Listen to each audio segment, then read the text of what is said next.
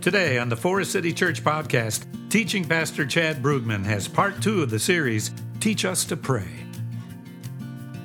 In interest of full disclosure and church unity, which we're told in the scriptures is paramount to a healthy church, I am a Niners fan.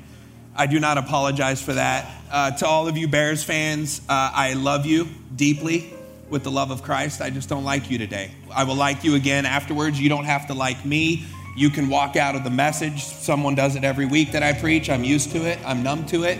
But in order to have church unity, we also got to have honesty. And so I do want to do this as I get started. This is kind of weird. I don't know if it's weird or something cool between God and I, but every time I get up to preach, every weekend I preach wherever I'm at, I just have this feeling of God's heart when I get in the room, when worship starts. I just, and it's almost a different feeling every time. And so I'm just throwing this out there, and I don't even know what it means, but I just want to say this because everything in my faith, everything in my being feels this so deeply this morning as I was worshiping with you guys and we were worshiping together. I just felt the tender heart of God for you guys and a gentle heart. And he's so many different things. This is just 2 aspects of his character and his nature, but there is a tenderness and a gentleness of God that is in this room this morning. And I just pray that every single one of you here, and anyone that will eventually be listening to this online or is listening live, you would just receive that, whatever that is for you, whatever you need. Gentlemen, I know those aren't the most masculine sounding words, tender, but masculinity is whatever God is. So when I say there's a tender spirit of God in here, men, just receive it. You don't have to be tough here. This isn't your house. You're not the man of this house. You're the boy of this house. Isn't that freeing? I got a lot of responsibility as a dad with 4 kids, a lot of provision, a lot of things that I have to stress out about. When I come into this place, I am not the man of this house. I am the son. You are the daughters of this house. We get to rest. And guess what? Our dad here doesn't stress out because he's got a lot of kids. He's all good. There's a gentleness, whatever that means. I would say more, but I don't even know what that means. I just feel it. There's a gentleness and a tenderness. And so lean into whatever it is going on in your life right now, where you just need the gentle, tender heart of God to come in and give you this peace that passes understanding. I'm going to jump right in because you guys know I overspeak. I'm really trying not to today as it's opening week of football. I'm trying to honor that, but we're here for the Lord. So we're in week 2 of this series on prayer, and I listened to Eric's message this week, and he did such a good job. I learned some new things that I didn't know about our history, about prayer, and I learned and reaffirmed some things I've long known, and I just thought he did such an incredible job kicking it off, and I just want to pick up where he left off best I can. So what we're going to do for the next few weeks is we're just going to go through each of the stanzas, if you will, of the Lord's Prayer, one by one. And in week 2, I get to read Matthew chapter 6, verses 9 and 10. You can also find it. Eric was in Luke last time. They're pretty much interchangeable. Jesus says in Matthew 6, chapter 9, verse 10, when he's given the Sermon on the Mount, he gets into this section on prayer. He says, "This then, Forest City, is how you should pray." And here's what I'll cover today. "Our Father in heaven, hallowed be your name." And he says, "Your kingdom come, your will be done on earth as it is in heaven." And that's what we're covering today. But I want to give you a disclaimer. I'm going to spend the first 20 minutes or so not going over what's being said right there, if you guys can trust me with that. Because one of the things that we will see even today, but you see all throughout Scripture, is what matters most to God about prayer is not our methods. There's methods to prayer for sure. I use methods, you use methods, but what matters most to God in prayer is not methods at all. That is just a means to a much greater end. What matters to God in prayer is motive. He is obsessed with human motive. You want to know what pleases the heart of God? It's not methods, it's motives. And these people that he's addressing when he gives this Sermon on the Mount, then they didn't do it for bad reasons. It's what they had modeled to them. It's what they thought was right, but they were obsessed with the method behind it. And they had these leaders who weren't close to the heart of God at the time, called Pharisees and Sadducees, and they were the ones that prayed better than anyone, so they thought. The problem, though, and Jesus is going to confront it here, is while their methods look so pristine and they pray so eloquently and it's so impressive and it's given them so much clout and so much power and so much esteem amongst the people, their motives couldn't be farther off, and Jesus is not having it. And so I'm going to spend the first 20 minutes at least talking about motive more than method, and then we will get into the implications based on our motives of what we just read. So, in January of 2020, not having a clue that I was about to have more free time than I've had in my whole adult life because this pandemic was going to hit a few weeks later. But in the first week of January 2020, I did something I had been wanting to do for several years. I signed up for a prayer school in Kansas City. And obviously had to do it online, and it was 3 nights in a row for 3 hours. So it was a 9-hour course. And there was a pastor who was teaching it who I trusted his prayer life. He had been doing this a lot of decades. And so I sign up and I take this prayer class. And within the first 10 minutes of the first class, the first night, as he's just setting the stage for what we're going to be learning for these next 3 nights, he says this one-liner. And it's not going to sound incredibly profound when I put it up on the screen here in a minute. It's not going to even be something you may not already know or not already assume. But I'm telling you, for the last over 2 years, this has been an absolute game changer to my prayer life. It has brought a vibrancy, and it has brought an excitement and an intensity, and here's a big one, a consistency to my prayer life that I was needing at the time. And so I was like, when we are in a series on prayer, we have to talk about this. You may not walk out here like, whoa, but to me, as simple as what we're about to say sounds, it was a revelation to me. The pastor said this. He said, prayer is not getting God to do what you want him to do.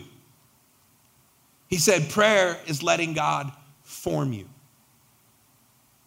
I'm going to say it again, because I want this to sink in. I don't want to pass by it too fast. Prayer is not getting God to do what you want him to do. Prayer is letting God form you. Now, none of you would know this pastor, so I won't even say his name. You don't know or respect his prayer life. So I'm gonna bring you another quote from someone who I think we could all to some degree respect her prayer life, because historically we know how robust and strong of a prayer life she had. Mother Teresa said the same thing as this pastor, just in her own words. She said, prayer is not a time to assert your own will. Prayer is a means of surrender. So when we're talking about motive, and when we're talking about prayers that really matter, prayers that are effectual, prayers that are fervent, prayers that move the hand of God, prayers that bless the heart of God. It's one thing, we love prayers that move the hand of God. Everyone's like, teach me that. But what about prayers that bless the heart of God?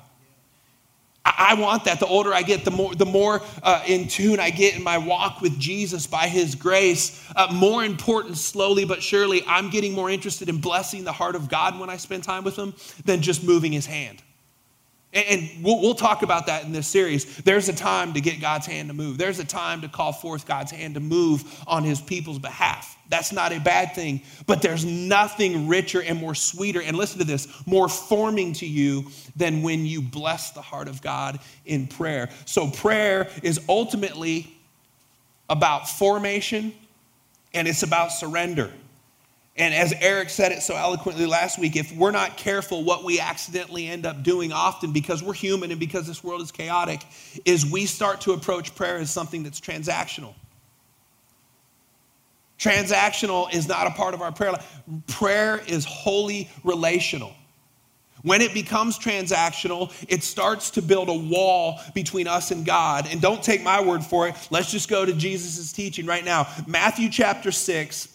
I'm going to read verses 5 through 13, and we'll eventually get to the crescendo, which is the verses I've been assigned for this weekend. But I want us to see the heart and the motive leading up to that. Eric read a few of these in Luke 11 as well, so that some of this will be redundant, but that's on purpose.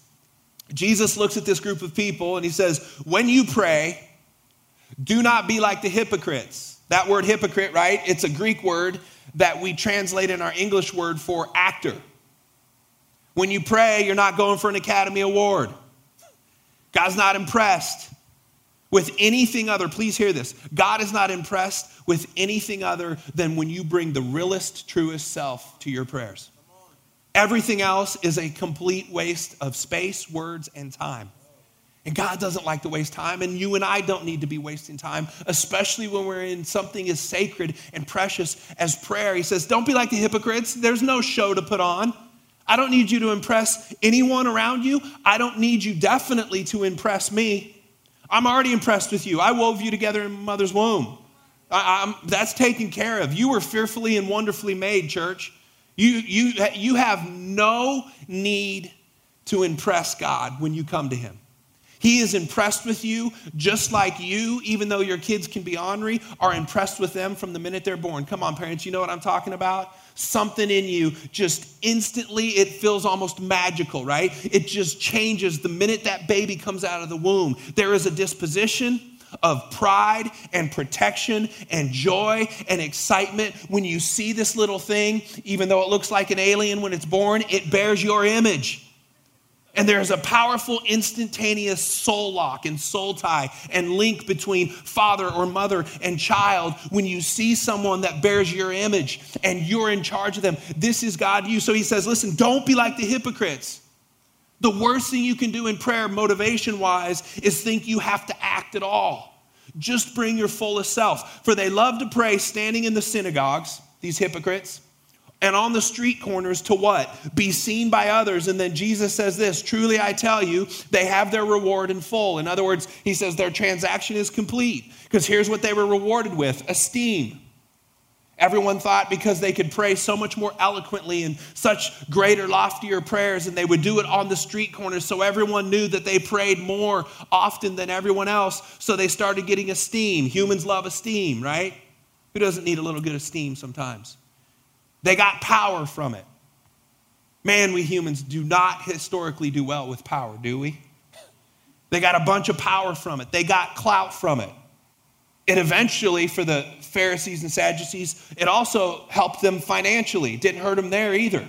There were so many motives that were so far away from just coming to God and blessing the heart of God and moving the hand of God. And Jesus is confronting, he's like, there's their reward. It's earthly. People think that's the key to a happy life. People think that's the key to the full life. Everything their fake prayers are getting them. But listen to me. He's like, there is a heavenly reward that I have for you that is so much better. But if you want that heavenly reward versus the earthly stuff, here's what I want you to do to guard your motives. He says this next. When you pray for a city, go into your room. I think the King James says go into your closet. That's where you guys heard the term prayer closet before. It says go into your room, shut the door, and pray to your Father who is unseen.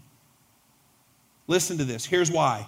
Then your Father, this is such a huge, beautiful promise, who sees what is done in secret, where there's no reason to not do anything other than just bring your fullest, truest self, the good, the bad, and the ugly. What's done in secret, and I love this, will reward you.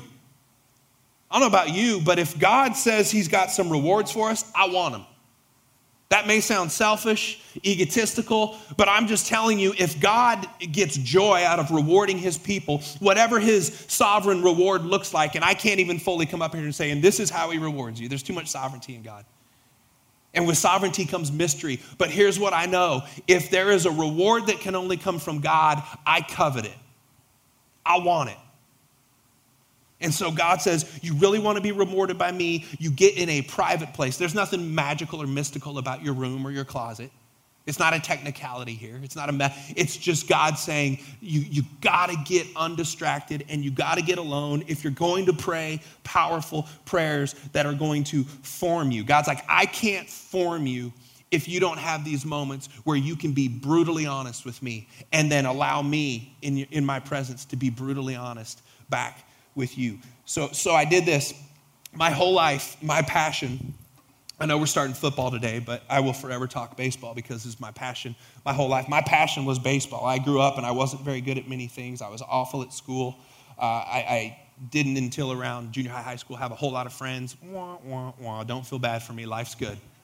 Didn't have a lot of friends. I was a pretty lonely kid, but I was passionate about baseball. Wasn't the most self-disciplined kid, but for some reason when it's something you love, man, discipline's there, right? And so I just eat, slept, and drank baseball. Growing up my whole life, I was a catcher my whole life, and I played it. And growing up in my early years, t-ball, and then little league, I was super successful. I even got bumped up a league. I'm gonna sound like I'm bragging on myself for a while. We'll wrap it up at the end, and I promise you that's just gross. I'm not here to brag on myself. I didn't go pro. I didn't even do good in college, so there's nothing special here. I'm just saying I thrived as a kid at baseball, and it's just because I played more than everyone. I just out-practiced everyone. Wasn't the most talented. I just did. And then we moved out of California to Missouri because my dad changed jobs, and I tried out for the freshman baseball team. And in my mind, I'm like, I got this in the bag because this is the only thing I do good. This is what I do. And I tried out for the baseball team, and apparently they're feeding them a little better food in Missouri because those boys came to play.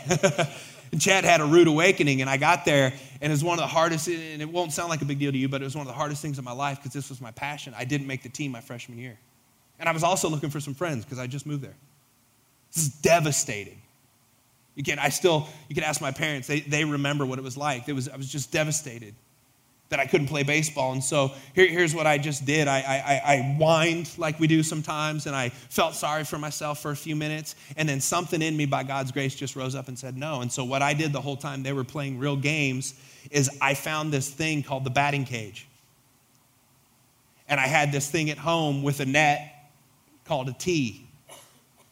You think T-ball is just for T-ball players? The best players in the world. You won't see this when you watch the best players in the world on television, the White Sox, the Cubs, whoever. Well, this year they're not some of the best players in the world, but every pro, if you're a pro athlete, you're the best player on the planet. What you won't see in games is this, but you know what they'll see all off season? Something as simple and elementary as this, the tee. Just over and over, boom, boom, boom. Thousands upon thousands upon thousands upon thousands of tees. And then they have this thing called soft toss. And it's just you and a friend, and you just get someone to throw up a baseball, and you just hit it into the net. Hit it into the net. You don't know where it went. You don't know if it would have been a home run or if it would have been a little ground out when you hit it. You just keep working on hitting into the net. And you know what you're developing and cultivating? You know what here's the word. You know what you're forming when you're doing something as uninteresting as the tee? You're forming muscle memory. If our soul and spirit is a muscle, and let's just say for today it is, muscles do two things really well. They grow really well, and they atrophy really well, depending on how you use them. And this T, there's nothing like it to create muscle memory and to create hand-eye coordination and to create discipline. And so while I didn't make the team, I was just thousands and thousands and thousands eventually of time. I was just hitting again off the tee, off the tee, off the tee. And then I got in the high school because the PE teacher liked me. He started letting me in sometimes during PE to use the batting cages with the pitching machine. So now all of a sudden I could throw 70-mile-an-hour fastballs. I could throw 80-mile-an-hour fastballs. I just had to have someone putting them through there, and I was starting to work on that. And here's the deal. No fans were there. No one had a clue I was doing it. Do you know what the batting cage was to me in baseball growing up? My secret place. And you know what was happening? It was cultivating muscle memory. And you know what I started doing just for fun at the end of my batting practice in the batting cages? Just for fun, I wanted to know what it would be like someday to be a pro, because in my mind I was still going pro. I would turn it up to 90. Now, I know they're even throwing up towards 100 nowadays, but back then 90 was like, if you threw 90 even in the pros, it was like, whoa. This was back in the early 90s. And so I would turn it up to 90, and most of the time I would just look like a fool. But what was happening is every now and then I would start connecting on the 90 or like an 85, because next to no one in high school at that time was even throwing 85. It was high 70s, low 80s. And I'm hitting 85, I'm hitting 90. And you know what it's starting to do?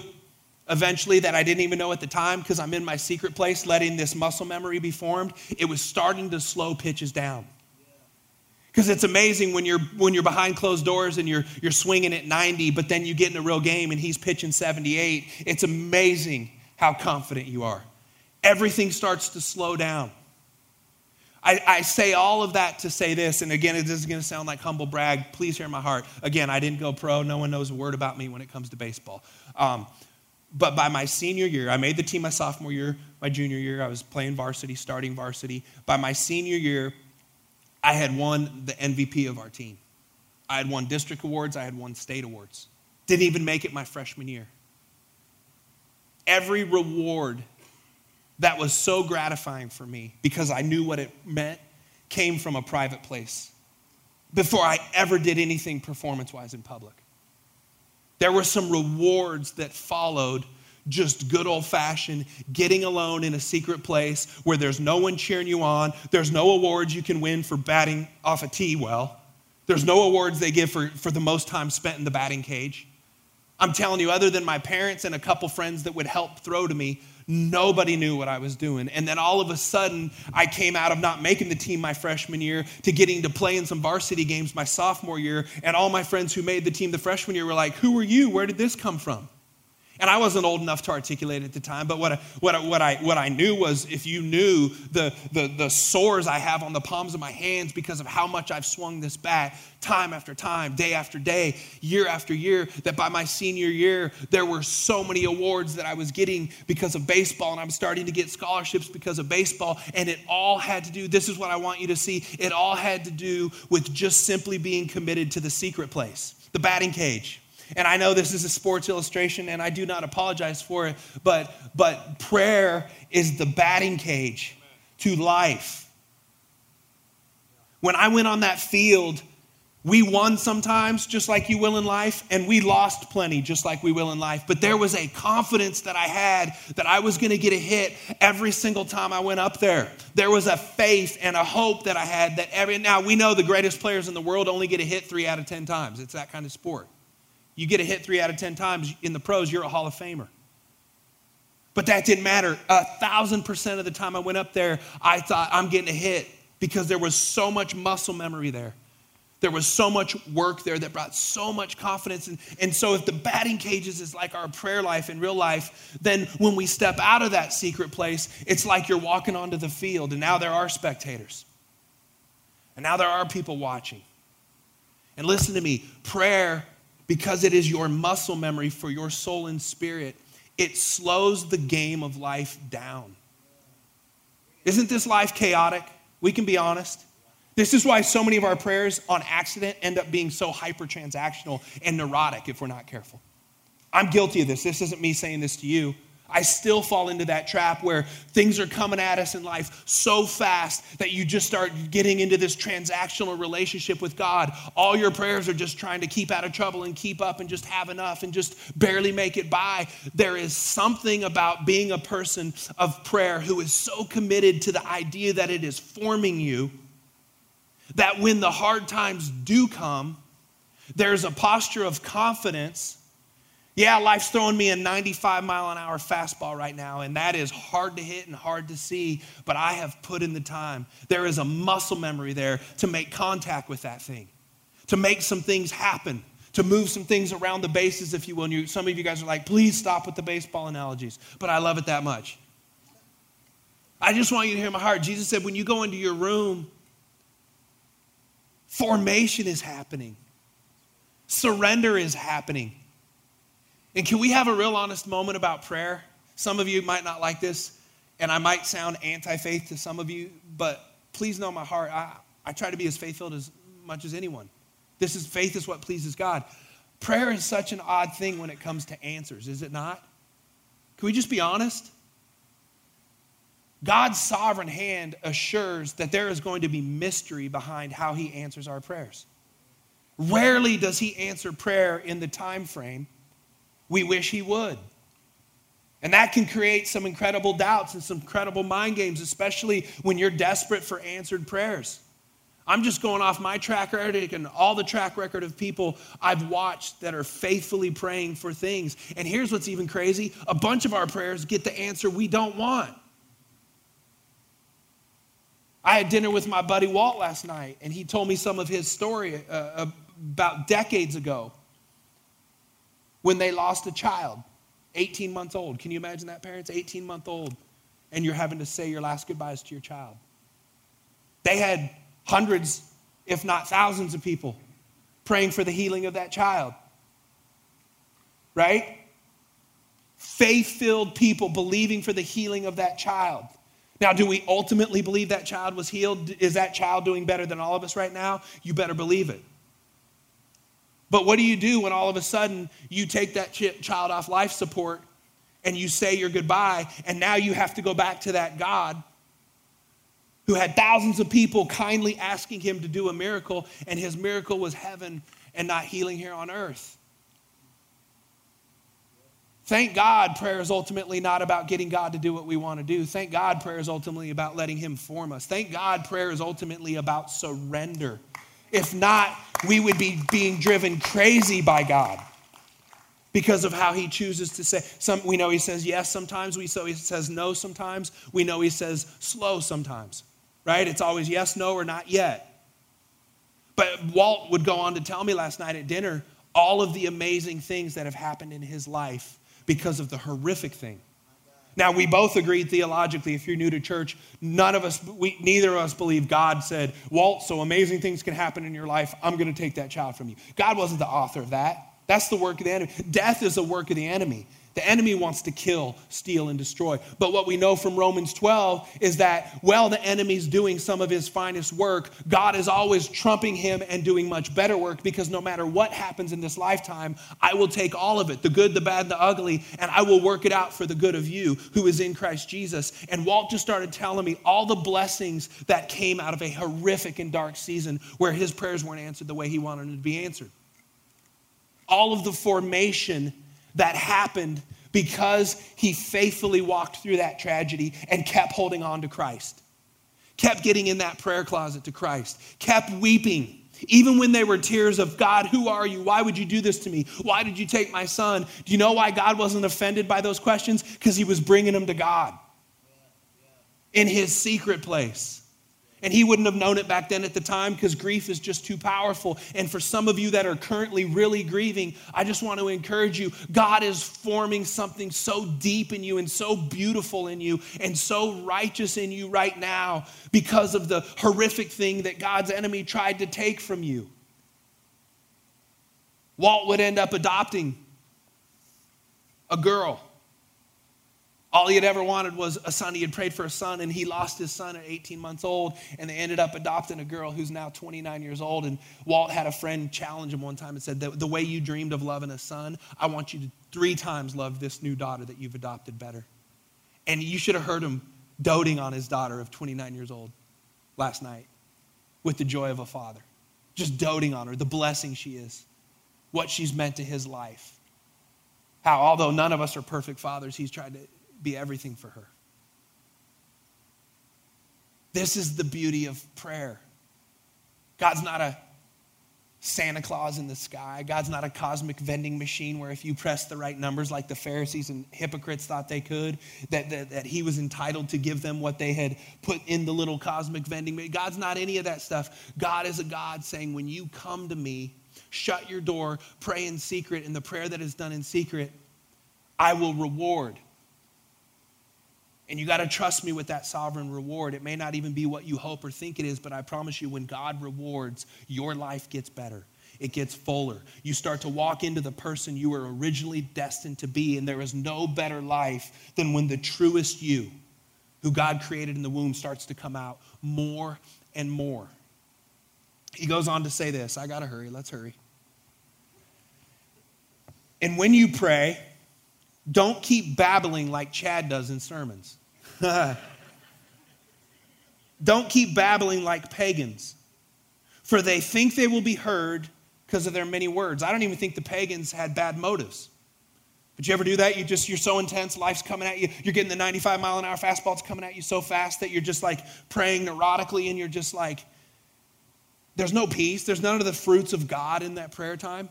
He says, listen, you don't have to pray a bunch of many and eloquent words to be like them. He says, here's the deal. Your Father knows what you need before you ask him.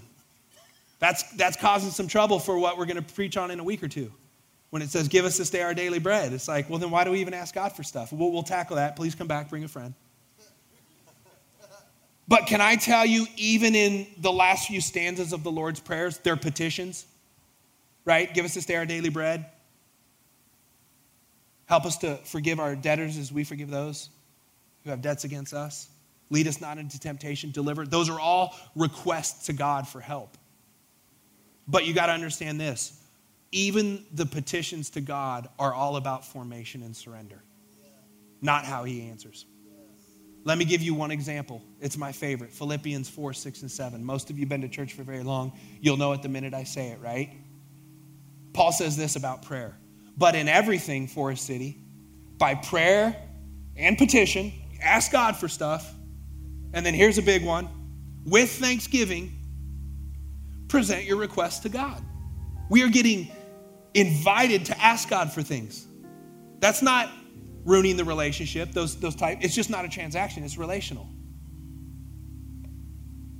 But here's what he promises. He doesn't say anything. He doesn't go on to say anything that's going to technically happen when you ask God for certain things. He doesn't say how it's going to be answered. Paul doesn't go on to say, and this is exactly what will happen. He doesn't say the prayers in this time frame will fall out of the sky and be given to you. Do you know what he says happens?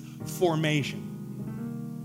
He says, but in everything by prayer and petition, with thanksgiving, present your requests to God. Then what? The peace that passes understanding will guard your heart and guard your mind in Christ Jesus. King Solomon said, above all else, guard your heart. The so-called wisest man on earth, the Bible tells us. He said, above everything else in life, you have to guard not what's out here. You have to guard what's in here. When we pray, you are forming what's in here. And you are trusting God with what's out here. If you're like me, I do that backwards. God, I need you to do this out here. God, I need you to take care of this out here. God, fix this out here. And God, in his loving kindness, has so much patience with us in that because he understands what a crazy world this is in. He came down here for some decades. He gets it. We have a high priest who sympathizes with our weaknesses. But I'm talking about effectual, fervent prayers that matter are prayers where you get in your closet and you don't pray every day to impress God. He's not impressed with how much you show up. He's impressed with motive. He's impressed with why you're there.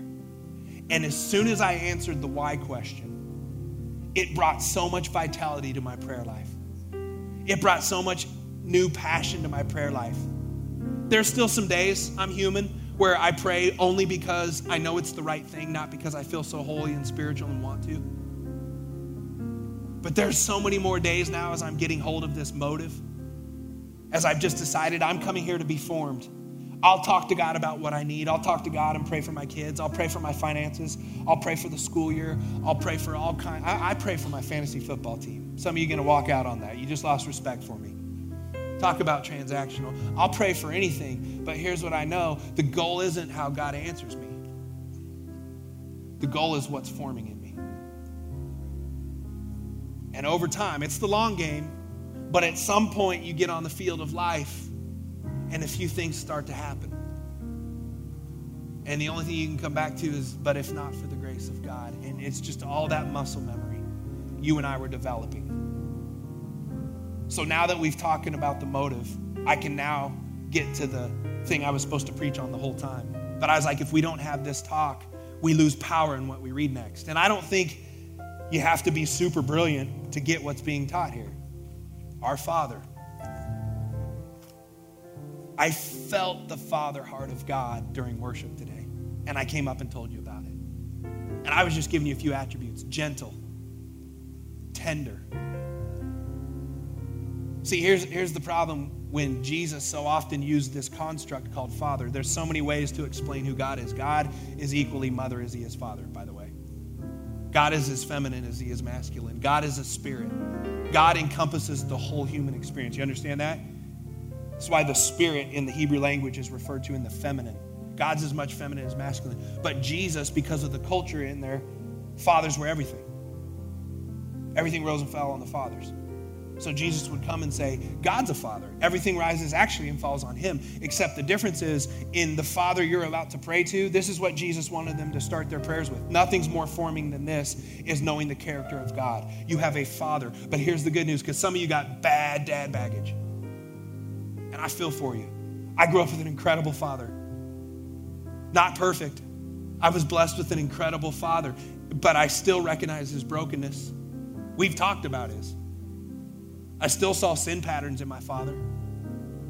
There were still moments where we had some trouble. And this was a good father. Some of you have horrible father experiences, and so this is hard for you. But can I just, and I by faith hope that the Holy Spirit just gives you a reminded revelation of this. But your Father in heaven is not broken. Therefore, there's zero selfishness that he brings to your prayer time. No matter how good of a dad I'm trying to be, there is a motive of selfishness in everything I do with my kids. And I want to change that as much as I can, but on this side of eternity, that's just going to be an exercise of trying to get a little better and a little better. But I will always, on this side of eternity, bring some brokenness to my children. There's no brokenness with your Father in heaven. Why? It says in heaven. Our Father in heaven. Revelation tells us in heaven, there's no death. Well, no death, no more death. No death, no mourning, no crying, no pain. For the old order of things will have passed away. That writer could have added a whole lot of other things. So I just wrote a few. In heaven, there's no fear. When you're talking to God, unlike your earthly father or mother, there's no fear attached to it. That's why his wisdom's perfect, and our parents' wisdom and me as a parent, my wisdom's a little broken, is because there's always some fear in my answers to my kid attached to it. Even when I don't want to, there just is. Because I mean well, but this world's crazy. Heaven's not crazy. God's heart rate doesn't speed up ever. He doesn't get nervous beads of sweat. He knows the end from the beginning, like I as an earthly father don't. So Jesus is forming us by saying, when you pray, you don't have to say a lot of words. Stop and recognize whose presence you're in. You have a Father who is not broken. He's not insecure. There is no fear. There is no jealousy. There is no selfish motives. You have a Father who has never sinned in his life. So there is no insecurity. There is no brokenness. That's who you are talking to right now. Acts 17 says there is nothing under heaven with which God needs from you. Isn't that good news? He just wants things for you, and he wants to spend time with you. But there is nothing the Creator from heaven needs from you. If you give him back anything, Romans 12 tells us it's a sacrifice of prayer. It's a spiritual act of worship. It's just an offering back to God out of gratitude to the God that needs nothing from you. Right? So really, when God says, when you pray, you don't have to say a lot of words because this prayer isn't real long, but marinate on what's being said. God, so much is going on in my life right now and in my heart, and I'm praying to the one who is flawless. Meet me in my flaws. I'm praying to the one who is sinless, God. Would you kindly meet me in my sin? I'm praying to the one with no brokenness. God, I'm here to talk about my brokenness again. Would you meet me here? And God's like, because I need nothing from you, have all the margin in the world to sit with you, my child. And as Paul said, here's the reward if nothing else. The peace that passes understanding gets you walking out of that batting cage, that prayer closet, that room, stronger than you walked in. Because your heart and your mind is guarded. Above all else, guard those things. This is the power of prayer. Our Father who's in heaven, and then it says, hallowed be your name. And I used to be intimidated by this part. Now I love this part. This is just saying, you're holy, God. I am not. You are set apart. You are altogether different than the rest of creation. You are creator, God. I say this every morning. I quote this in my prayer. I say, God, you are creator. I am creation. You're in heaven. I'm on earth. May I willfully and joyfully submit to that. You are God, I am not. You are creator, I am creation. You're in heaven, I'm on earth. May I willfully and joyfully submit to that hierarchy today because you are good. In your holiness, in your perfection, where you meet my imperfection, you are good to me when I could deserve something bad. You are kind to me when I could have deserved punishment. You took that punishment for me. Hallowed be your name. You start to think about your Father in heaven. You start to think what's going on in heaven, that Father in heaven is for you, not against you. All of a sudden, hallowing his name becomes an organic expression.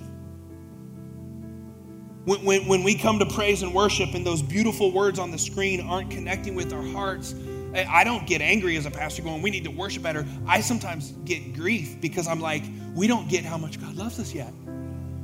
We don't fully get it yet, because if we did, there would just be this exuberant expression of thanksgiving and praise and excitement. And it's not fake and it's not forced.